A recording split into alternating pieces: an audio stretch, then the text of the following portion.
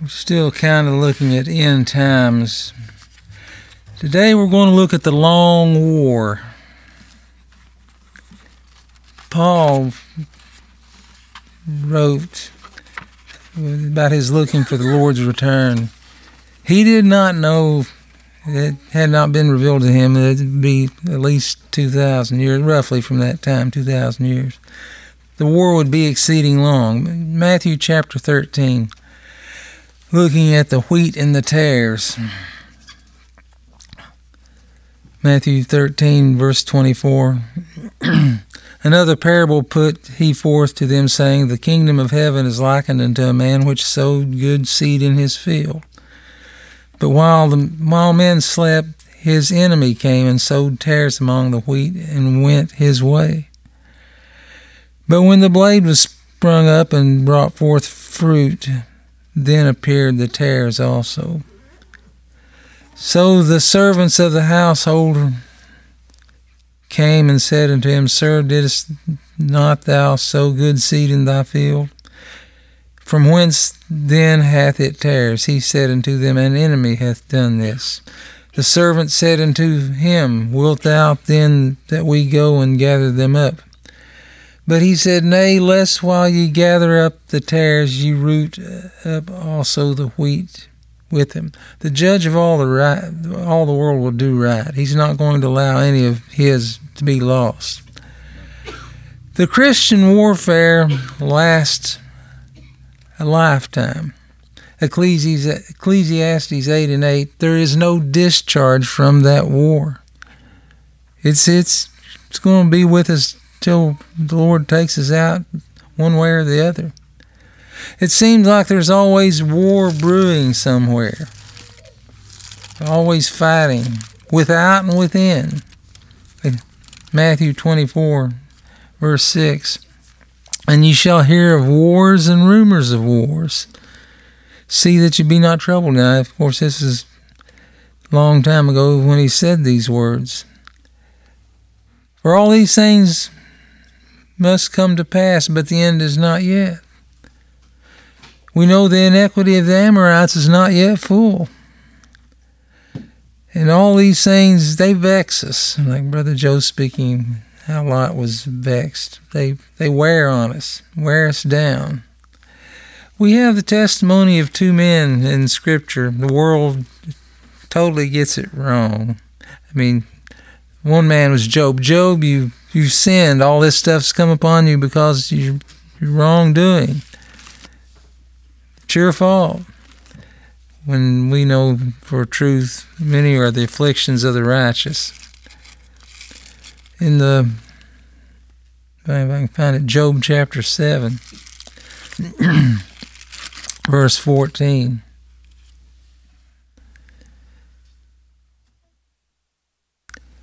Then thou scarest me with dreams and terrifiest me through visions, so that my soul chooses strangling and death rather than life. I loathe it. I would not live always. Let me alone, for my days are vanity. What is man that thou shouldest magnify him, and that thou shouldest set thine heart upon him? That was Job's take on it. The other man, the world said, you got it right. Solomon had it all. And look at the standpoint that these men are speaking from. Ecclesiastes chapter 2, verse 17.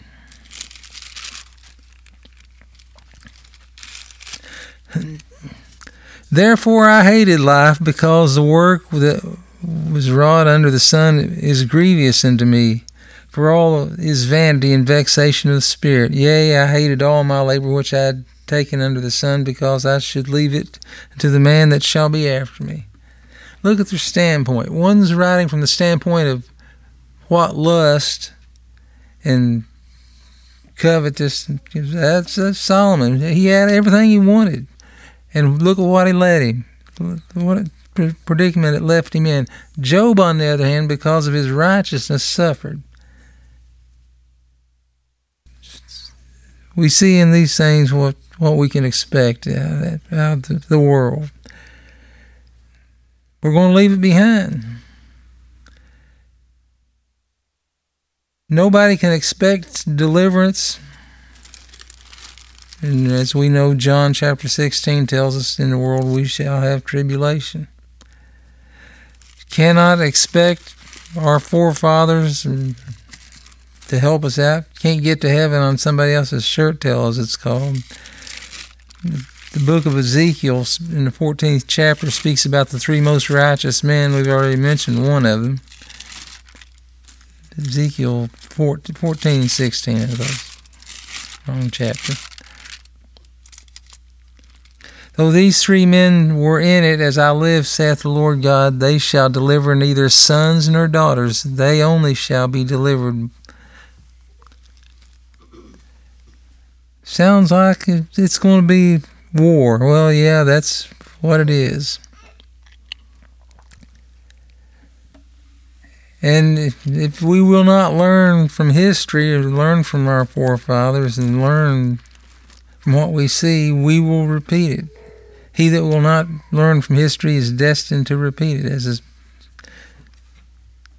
quote goes. Judges chapter 2, verse 7. This is what happened when Joshua, the great commander, passed on.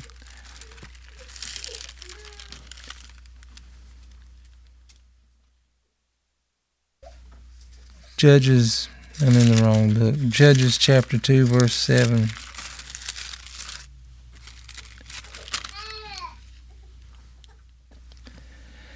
And the people served the Lord all the days of Joshua, and all the days of the elders that outlived Joshua, who had seen all the great works of the Lord that he did for Israel.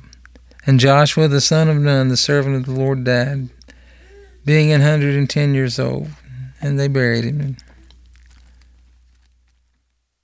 And in verse 11, well, that's verse 10. And also that generation were gathered to their fathers, the righteous ones. There arose another generation after them, which knew not the Lord, nor yet the works that he had done for Israel. What we're seeing in our own society, this ain't the same ones that I'm talking about, the new, young, upcoming society.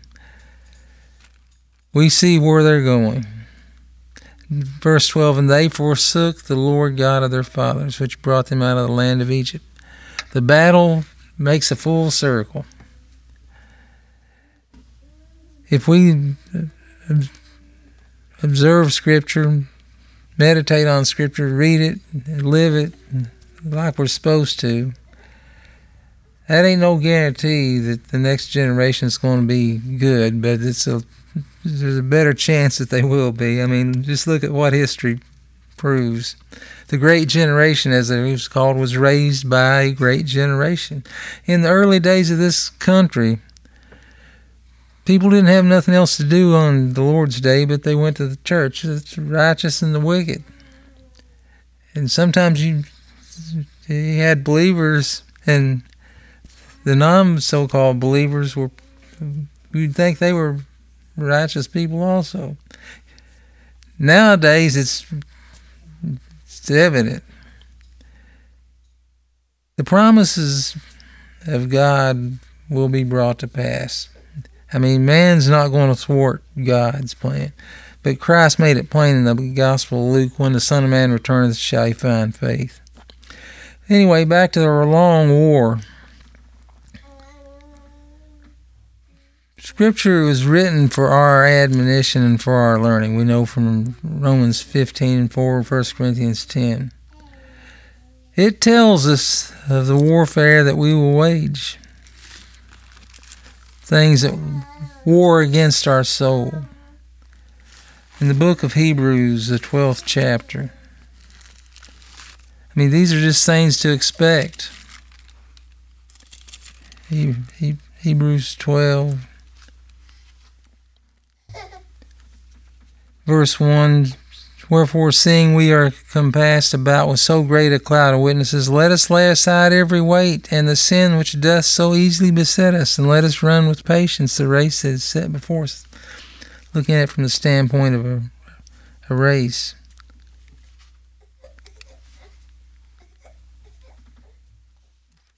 In verse 4, that same chapter, you have not resisted unto blood, striving against sin. There's going to be strife against it. It's going to vex us. Simple as that. Ephesians chapter 6, we rest not with flesh and blood. Well, first of all, that means that we're wrestling with something. It's the spirit world. It's in Ephesians chapter 6, verse 12.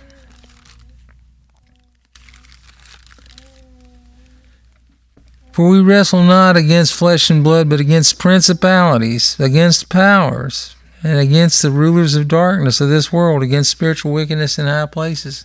They're there, and they're alive and well. They're not going to stop. They're not going to retreat. Paul talked about the warfare that he'd waged there in 1 Timothy chapter 6, verse 12. 1 Timothy 6, 12. Fight the good fight of faith, lay hold on eternal life, whereunto thou art called, and hast professed a good profession before many witnesses. How do we war in this day and age? I mean, we can't see the enemy. They're there, they're coming.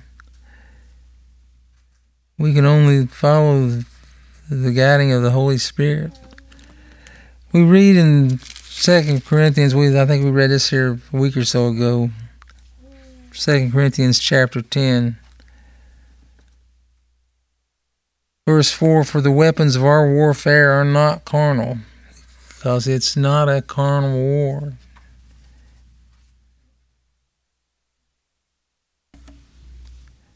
But are mighty through God to the pulling down of strongholds, casting down imaginations, and everything that exalteth itself against the knowledge of God, and bringeth into captivity every thought to the obedience of Christ.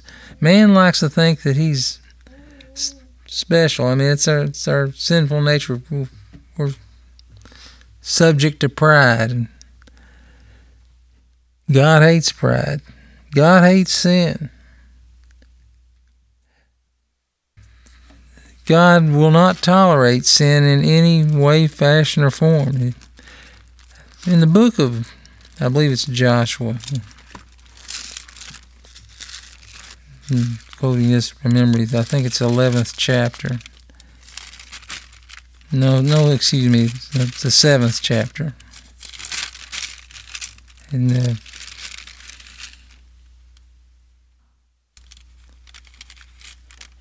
Achan, it's when Achan trespassed. Achan took the Babylonian garment and a wedge of, I think it's gold, hid it in his tent. The point that I'm trying to make is, when he was punished, him and his whole family was destroyed. So Joshua sent messengers, and they ran into the tent, that's Achan's tent, and behold, it was hid in his tent. They were not to take any of the spoil, and he took and hid some of the spoil. We've all heard the story many times. They took it out of the tent and laid them out before the Lord, and Joshua and all Israel took Achan the son of Zerah, the silver and the garment and the wedge of gold, and his sons and his daughters, and his oxen and his asses and his sheep and his tent, and all that he had, they brought them into the valley of Achor. And Joshua said, why hast thou troubled us? The Lord shall trouble thee this day. And all Israel stoned him with stones and burned them with fire, after they had stoned them with stones. And they raised over him a great heap of stones unto this day. So the Lord turned from the fierceness of his anger. Wherefore the name of that place is called the Valley of Achor to this day. Why did he destroy the whole family? One man's sin. How many people did Adam's sin affect? All.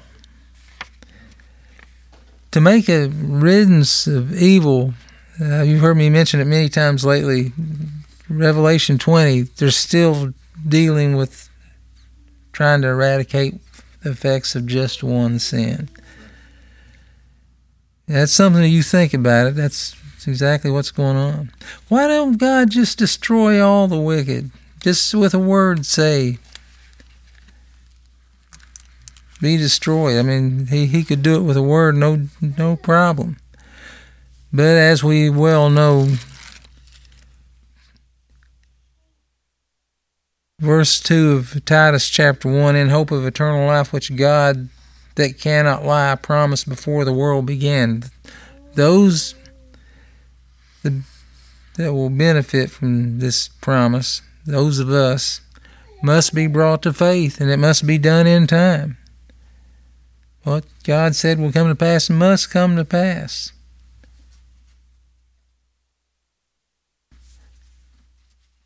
Getting back to the wheat and the tares.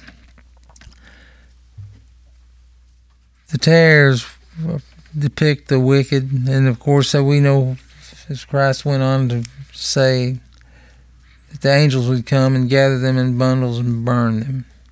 The darnel, as it's called, bears no fruit. It looks like wheat, but that's the big difference. It will produce no fruit.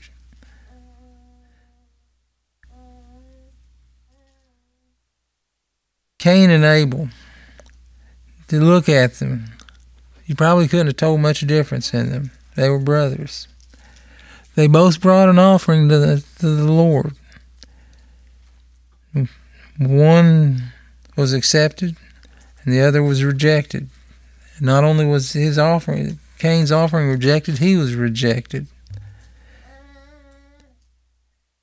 And his love for sin basically made him a murderer, made him a monster. In the end, both the 10 functions to their own liking. The righteous, Abel speaks to us from the grave. Cain, his love for sin, you heard Brother Joe talk about it, his offspring wrote poetry about their wickedness. There's been a twofold development between good and evil. The evil gets worse. The good, like the wheat, mature. The churches now are mostly empty, and the prisons we know to be full. But as we well know, God knew all about it before time.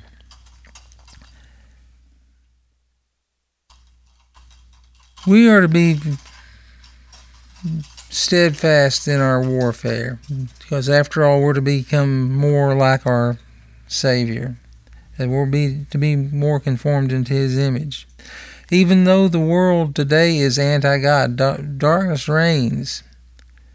And after all, it was under the cover of darkness that the tares was sown. So don't expect any better. One may despair that many Christians have perished. That, as we've already said, John chapter 16:33, in the world you shall have tribulation. We are getting closer and closer to the end, and we see that day approaching.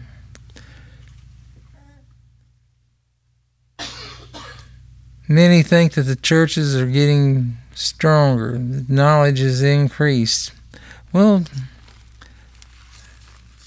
in the book of Daniel, the 12th chapter,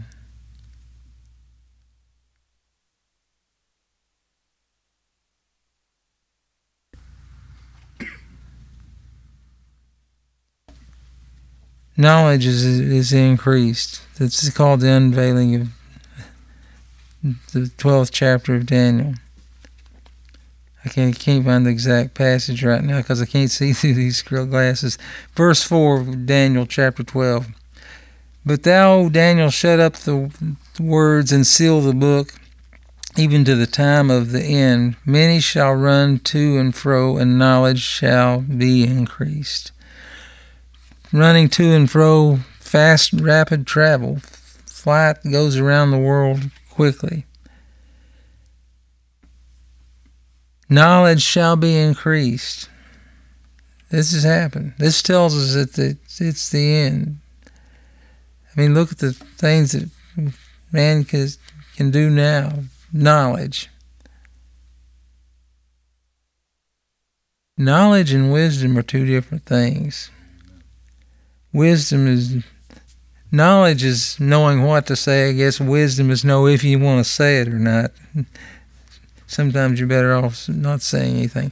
But there's also one other thing it's often spoke about, which is basically what I really wanted to cover today in the lesson. The parable of the budding of the fig tree.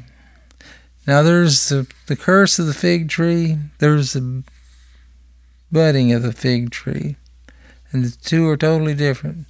Mentioned in Matthew chapter 24, Mark chapter 13, Luke chapter 21. Luke says in his account not only the fig tree but all the trees, which is where we want to start.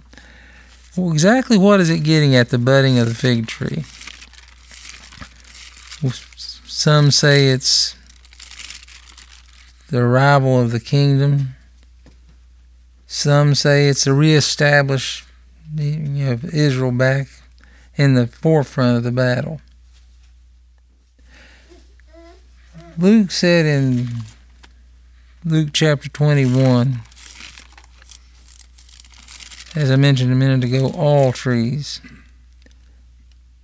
Luke chapter 21 and 29.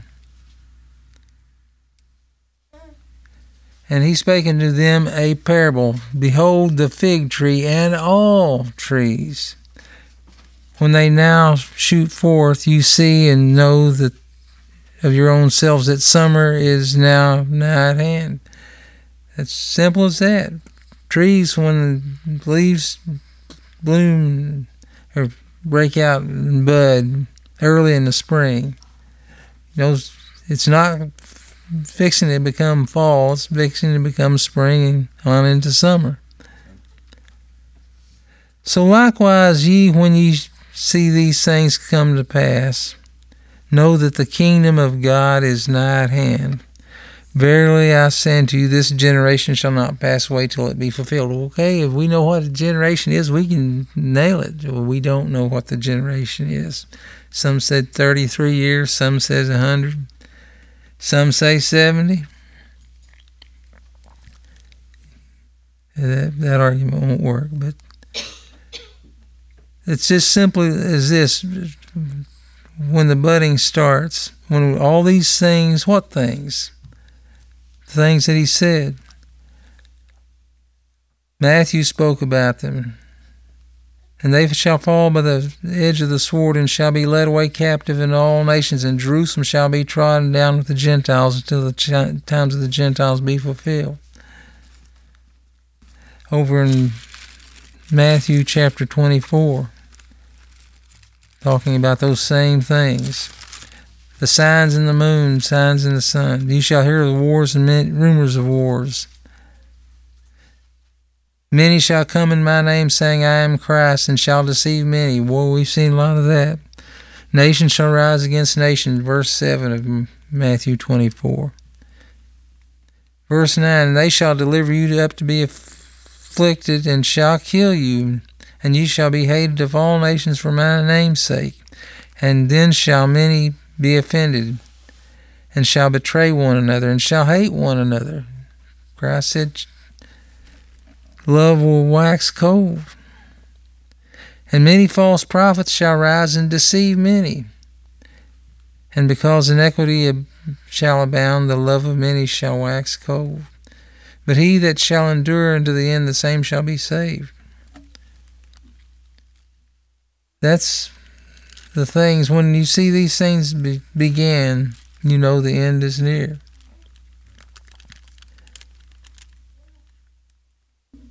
Christ is referring to trees in general, what they do in the spring, and not a particular fig tree. Now, he did curse the fig tree. So exactly what's that have to do with it?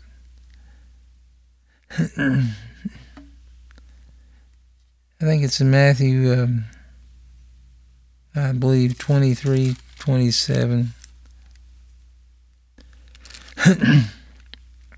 Talking about the Pharisees. It's in chapter 23. The scribes, the Pharisees, the Jewish elite. Verse 23, Woe unto you, scribes and Pharisees, hypocrites, for you pay tithe of mint and anise and cumin, and have omitted the weightier matters of the law, judgment, mercy, and faith. These ought you to have done, and not to leave the other undone.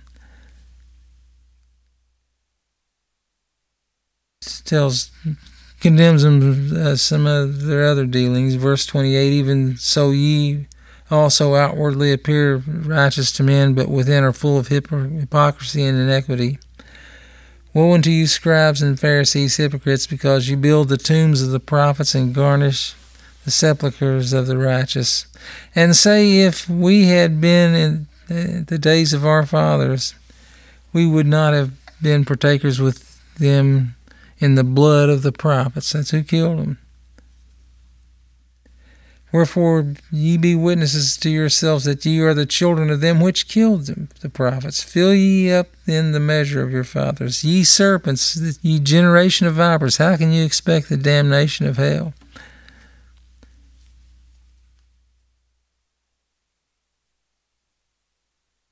All those things you go on to say is going to come upon that.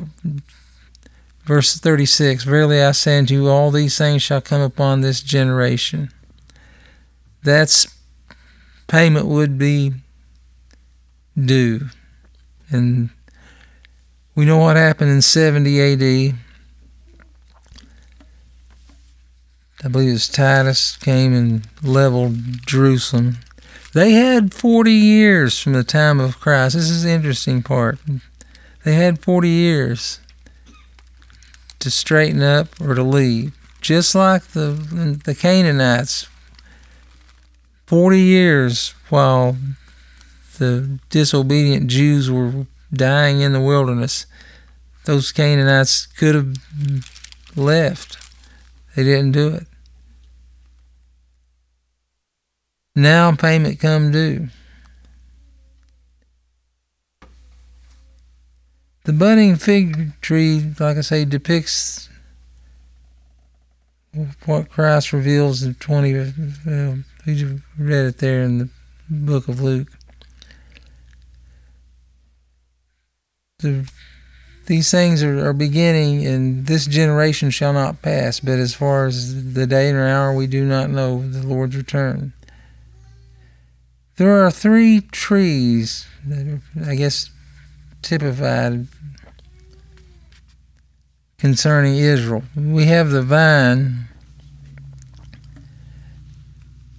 in Isaiah chapter 5, verse 1 through 7, talks about Israel being a vine.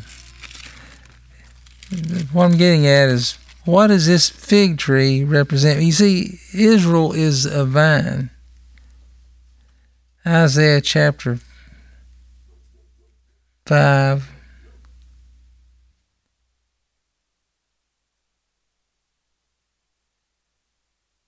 If I can find my notes in the wrong.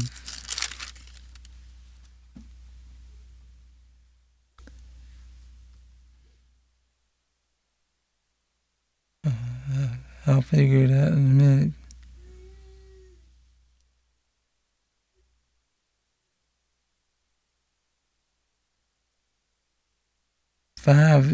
Isaiah chapter 5, verse 1.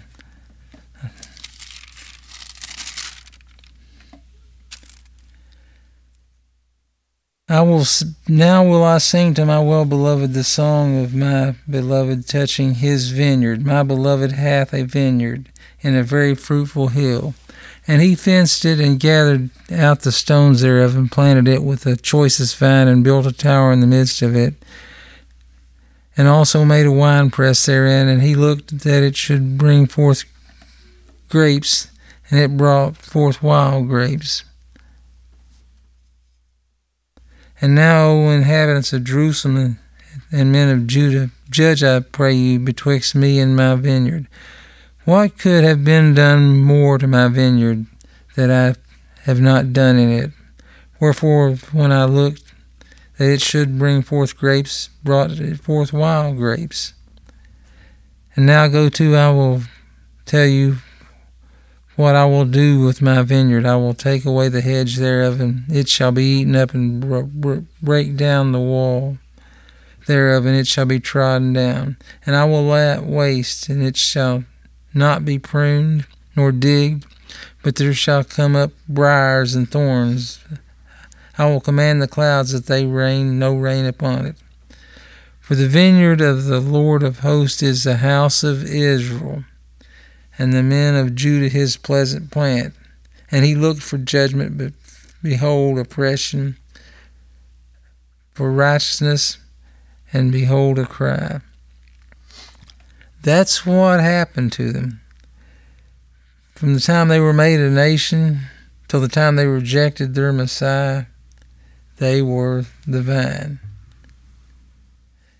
Then there's also the olive tree, which is a picture of Israel after the return of Christ. Now, there in Revelation 11, it speaks about the two olive trees, the two witnesses of Christ.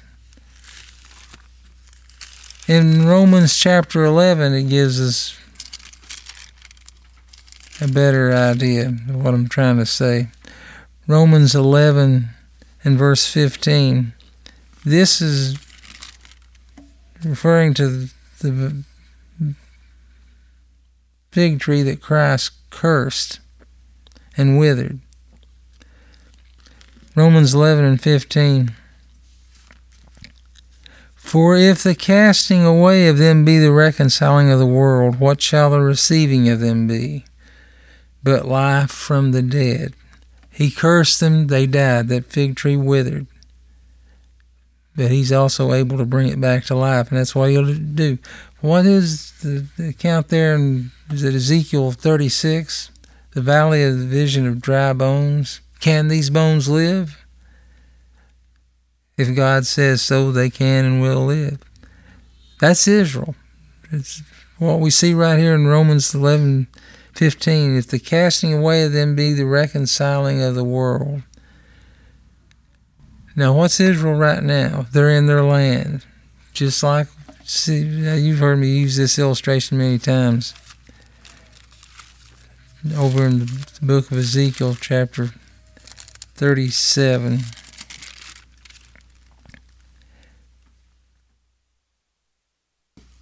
So I prophesied as I was commanded, verse 7. And as I prophesied, there was a noise, and behold, a shaking, and the bones came together, bone to his bone. And when I beheld, lo, the sinews and the flesh came upon them, and the skin covered them from above, and there was no breath in them. They're an exceeding great army. They're in their land. And incidentally, if you look at the dialogue there in Matthew 24 and Luke chapter 21, it does not say they will be gathered. It implies that they are already there. It says in Luke 21 they'll be driven away, but Christ is basically talking they're already back there in their land in the end times. Well, they are now in their land. It is the end times. But there's no breath in them. Breath symbolic of breath of life, the Holy Spirit. They're dead spiritually. I mean, it's very plain in John 14, no man cometh to the Father but by the Son. They're not coming by the Son, then they're not coming. It's as simple as that. The fig tree died under the curse, Christ cursing it. In Ezekiel, I think it's Ezekiel, I'm afraid to say, Ezekiel 37:12. Therefore prophesy unto them, thus saith the Lord, behold, O my people, I will open your graves, and will cause you to come out of your graves and bring you into the land of Israel. He's going to open those graves. The dead in Christ, all we read in Thessalonians, shall rise first. As we know, it's going to happen. I think it's in Matthew chapter 24. That's where we'll turn to.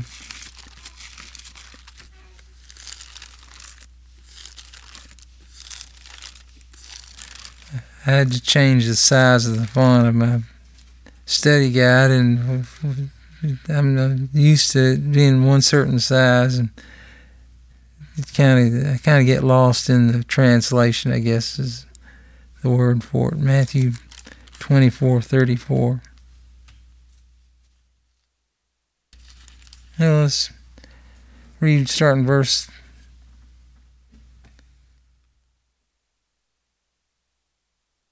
27. Matthew 24:37. 24:27. For as the lightning cometh out of the east and shineth even to the west, so shall also the coming of the Son of Man be. Nobody's going to mistake it when it does happen.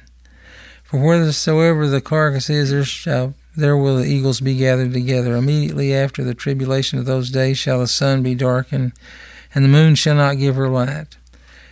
And the stars shall fall from heaven, and the powers of heaven shall be shaken.